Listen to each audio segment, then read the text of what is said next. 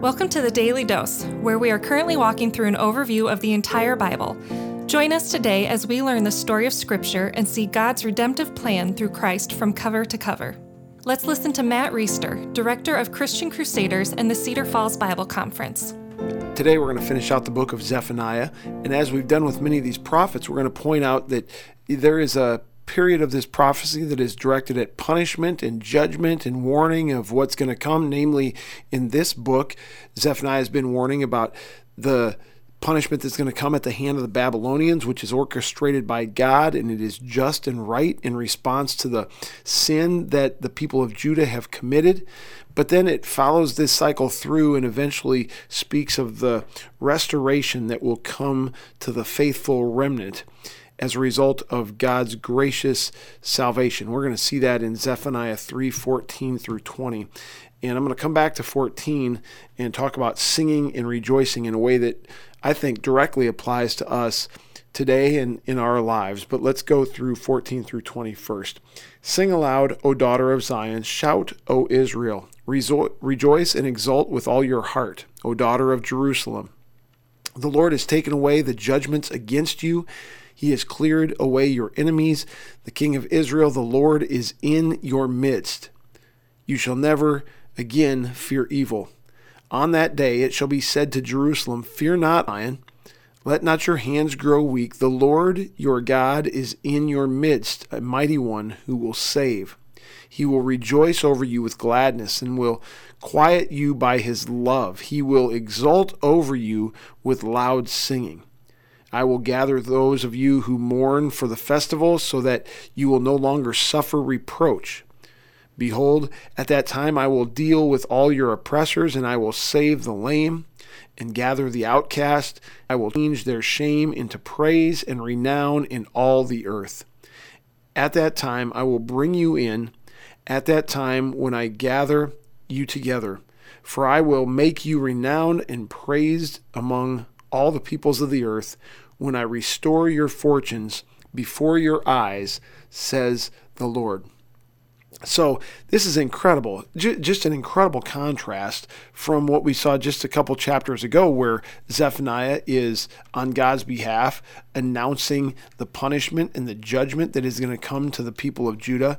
Here, just a few paragraphs later, a few chapters later, he is announcing his restoration, his blessing. And this is incredible because if you're trying to invent a God, you would probably pick one or the other. You'd probably invent a God who was punishment and judgment all the time, who could never be pleased and who would never welcome in the people who he is opposed to. Or you'd go to the other side and just pick a God who is only welcoming of people and only loving and only compassionate, only does things that makes people feel good. But here we have a God who is both holy and just, who punishes sin, and who is gracious and loving and forgives sin. So much so that as his redemptive plan unfolds, and we get to see this in retrospect in a way that Zephaniah didn't because he was before Christ came. But he loved us so much, this God, who is both holy and just and loving and compassionate, that even when we could not meet the righteous requirements of his law, even when we could not attain the level of perfection that he requires those who are going to be in communion, in covenant, in relationship with him, he provided the perfection for us that we could not earn ourselves in the person of Christ. He paid the penalty for us that we couldn't pay ourselves, so that anyone who puts their faith and trust in Jesus Christ, even though we are sinners, our sin has been punished, and we are clothed with the righteousness of Christ so we can stand holy and blameless before God. This is the only way you can reconcile this God who is both holy and just, fiercely punishing sin as he should, and loving and compassionate, welcoming sinners back to himself through the forgiveness that he offers. What an awesome gospel. And it's just been amazing as we've been in the Old Testament. I knew this before we got into it, but I understand it to a much, much deeper, richer degree, that God's gospel is woven through the entire Old Testament, you think that the gospel only shows up in the New Testament when Jesus Christ comes to live the perfect life and die and rise, etc.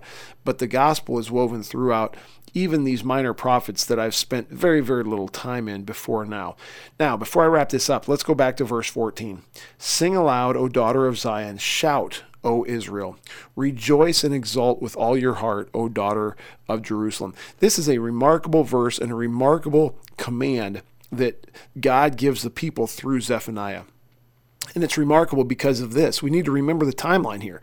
We need to remember that Zephaniah is on the scene in the middle 600s BC. And the worst of what is going to come to the people of Judah has not come yet. It's not going to come until 586 BC and surrounding time periods, where the Babylonians are going to come and totally take out Jerusalem and Judah.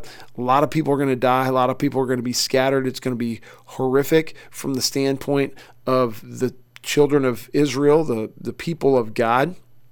But even before that, they are under a loose oppression from the Assyrians, who have already taken out the northern kingdom.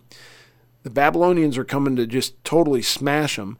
And God's command through Zephaniah is to sing aloud and rejoice. There are very bad days that they're living in and very, very, very bad days that are coming ahead. But you should sing aloud and rejoice. Why should they sing aloud and rejoice? Because of the salvation that is to come. Because of the way that those who are faithful, the remnant that turn back to the Lord, are going to be treated in the future. In a New Testament sense, we say that we're living in difficult days, some more difficult than others. I think about the persecuted church scattered around the world. They're facing real persecution and difficulty. There are people here, people that we know, who are facing different kinds of challenges or persecution or hardships in their lives. And God's command to us during that hardship, those of us who trust Christ, those of us who are followers of God, He says, sing aloud and rejoice. Not because the circumstance you're in is fun or comfortable or something that you would sign up for, but because the way that God has treated you in the past, despite the fact that we are sinners, and especially in light of how God will treat us in the future, for those of us who have faith in Christ, this is worthy of singing and rejoicing about, even on our worst day, thanks to what He has brought us and given us in Christ: salvation, peace, forgiveness, purpose, and a million other things. And that's the book of Zephaniah. Come back tomorrow for Steve Kramer and the book of Haggai. The Daily Dose is a partnership between 4 ministries. First is Christian Crusaders, where you can find weekly 30-minute worship services at christiancrusaders.org, and where you can hear engaging interviews and other content on one of our 3 podcasts. Second is Fresh Wind Worship, whose weekly worship services are available on their YouTube channel, Fresh Wind Ministries, and linked to their Facebook page, Fresh Wind Worship.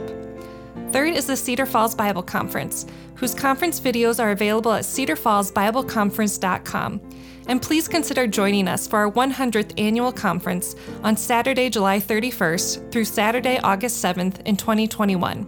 If you or someone you know could benefit from an anonymous online Christian mentor, please visit issuesiface.com, which is provided by Power to Change Digital Strategies, our 4th partnering ministry.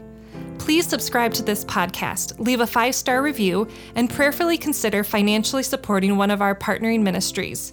And check our episode notes for links and more details. Thank you for listening, and may God richly bless you.